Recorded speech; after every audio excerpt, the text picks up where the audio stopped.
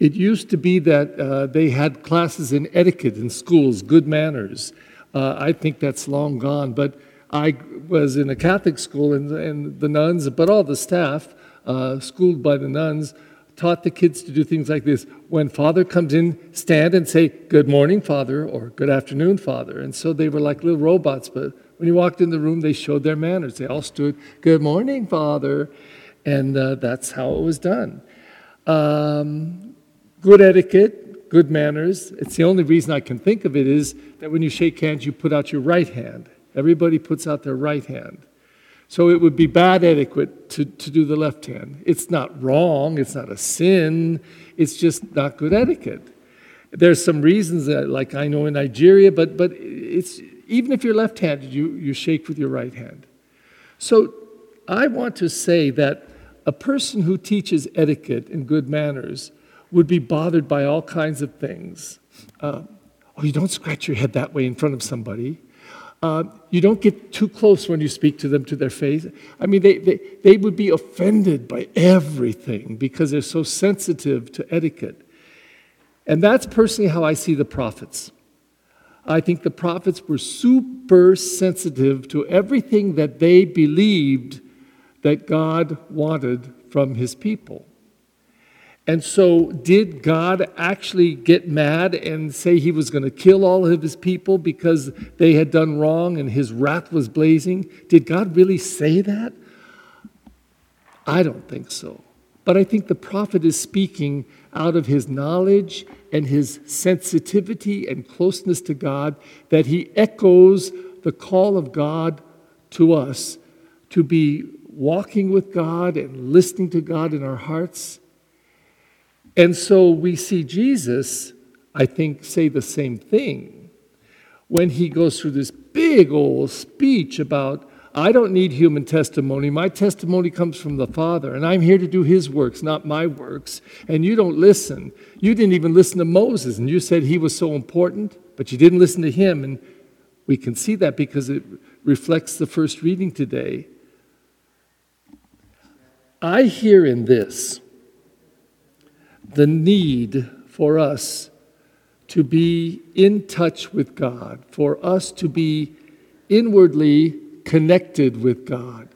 And when we are disconnected, when we're not saying, like we've heard the phrase last week and earlier this week, I think, "Here I am, Lord, I come to do your will." If that's not our attitude, we're already out of step. If we're not saying, "Use me, Lord, however you want," we're already out of step because now we're doing what we think.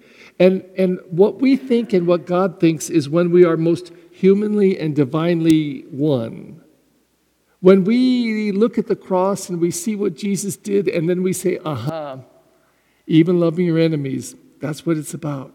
It doesn't mean we can do it perfectly or do it all the time, but at least that we admit, we say, that's what you want, God.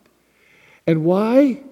Well, I'll just say it again. Look at Ukraine and Russia. That's what happens when enemies become huge enemies and we can't forgive and we won't forgive, and God only knows what's going to happen in that region, and God only knows if it's going to blow up and involve all of us in some horrific ways in the future.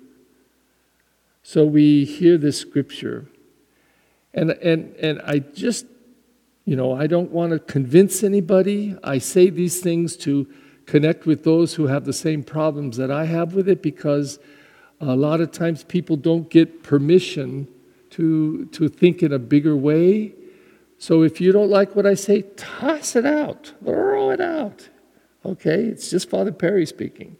But I don't believe God gets blazingly, wrathfully mad at us. I just don't. He's got his love. I just don't think he punishes because we don't listen. We're stupid sometimes. But even stupid people don't have to be punished. They may need correction and may need help, but God, wrathful and angry and wants to kill everybody, doesn't make sense to me. But I get it. The prophets were speaking in the most powerful way possible to call people back to goodness and truth and love. And really, isn't that what this Lent is all about? Putting away some of the ugliness in us, the stubbornness, the stiff-neckedness the stuff where we just don't seem to listen or want to really be in touch with God. And we do it the best way possible. We do it the most dramatic way. We do it in the most profound way. We embrace the cross. So when we climax on Friday, Good Friday, and we celebrate the Passion the second time, because the first time we'll do it on Palm Sunday, and the second time, John's Gospel always, we'll do the Passion. We soak ourselves, we immerse ourselves, we saturate ourselves with the power of the cross so that it will unwrench our disconnection from God and reconnect us and show us a truth so profound that if we embrace it, we become a different people.